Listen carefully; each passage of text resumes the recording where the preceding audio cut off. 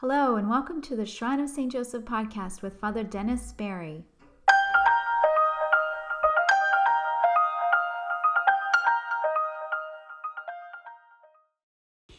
Good evening. This is Father Dennis coming to you on a Sunday evening from the Shrine of St. Joseph. My apologies for not having put anything up on the podcast before this.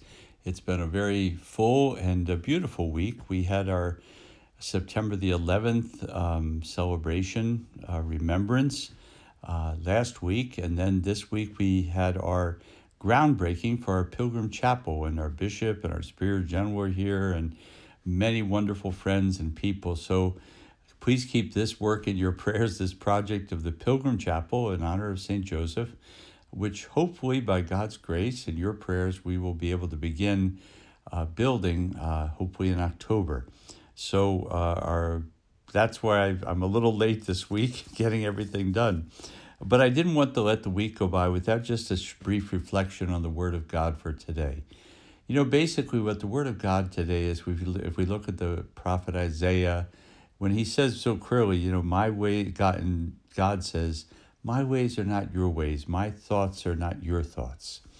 And then in Jesus, in the gospel, he sort of reverses the normal way any of us would look at things. You know, he has the owner of the vineyard paying the people that worked 1 hour the same as those who worked the whole day.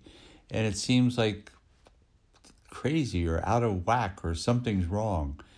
But again, my ways are not your ways. My thoughts are not your thoughts. So at the end of the day, what's key to everything is we have to listen profoundly to the silence, to the gift of God's word within us, to discover what is his way, what is God's way. And that's why we're in a very intense political environment right now, as we well know, and will be for certainly until the election and probably even after the election. And the different parties have different things they're trying to get us to respond to say yes to look at one another or look at other people in different ways. And I think it's essential that you and I, that we together look at life always from the perspective of, Jesus, what is it that you want? What are you calling us to? Holy Spirit, give us that light to know and that courage to do what you want. And as I've thought about that, I just 3 small points that I think as we try to negotiate this all over the next few months, to just say 3 things. Number one, the bishops, our bishops, the United States Catholic Conference is very clear that there is no Catholic party. There is no Catholic party. Both parties have different things in their platforms that really run contrary to the message of the gospel, to the teaching of Jesus. So there is no Catholic party. The second thing is, well, then what is the church's role?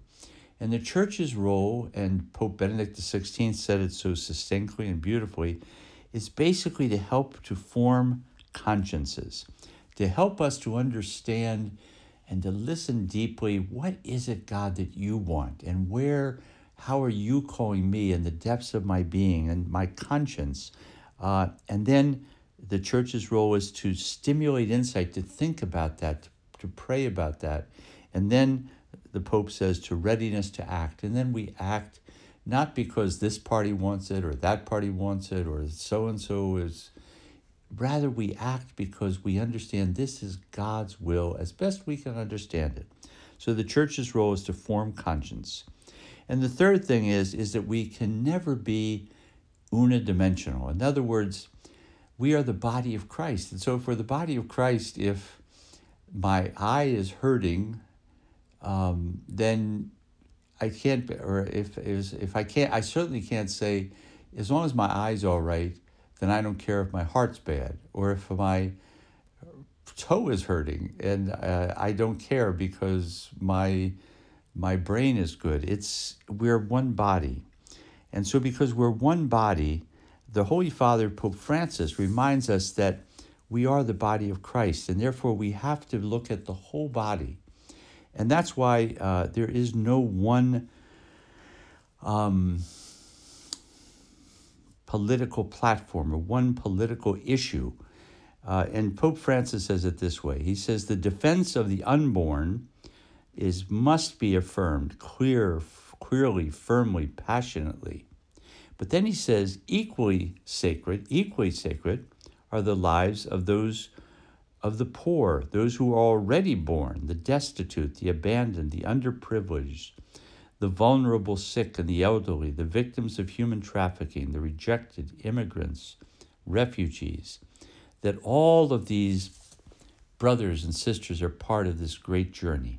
And so we just pray that we will have the insight to always look in the world and understand the world, not from one point of view or one political party or one person's leadership, but rather listening deeply to that holy voice of conscience, the voice of the Holy Spirit within us where God speaks, and then act on that to the best of our ability. May God give you grace and blessing this night and in this coming week always. Peace.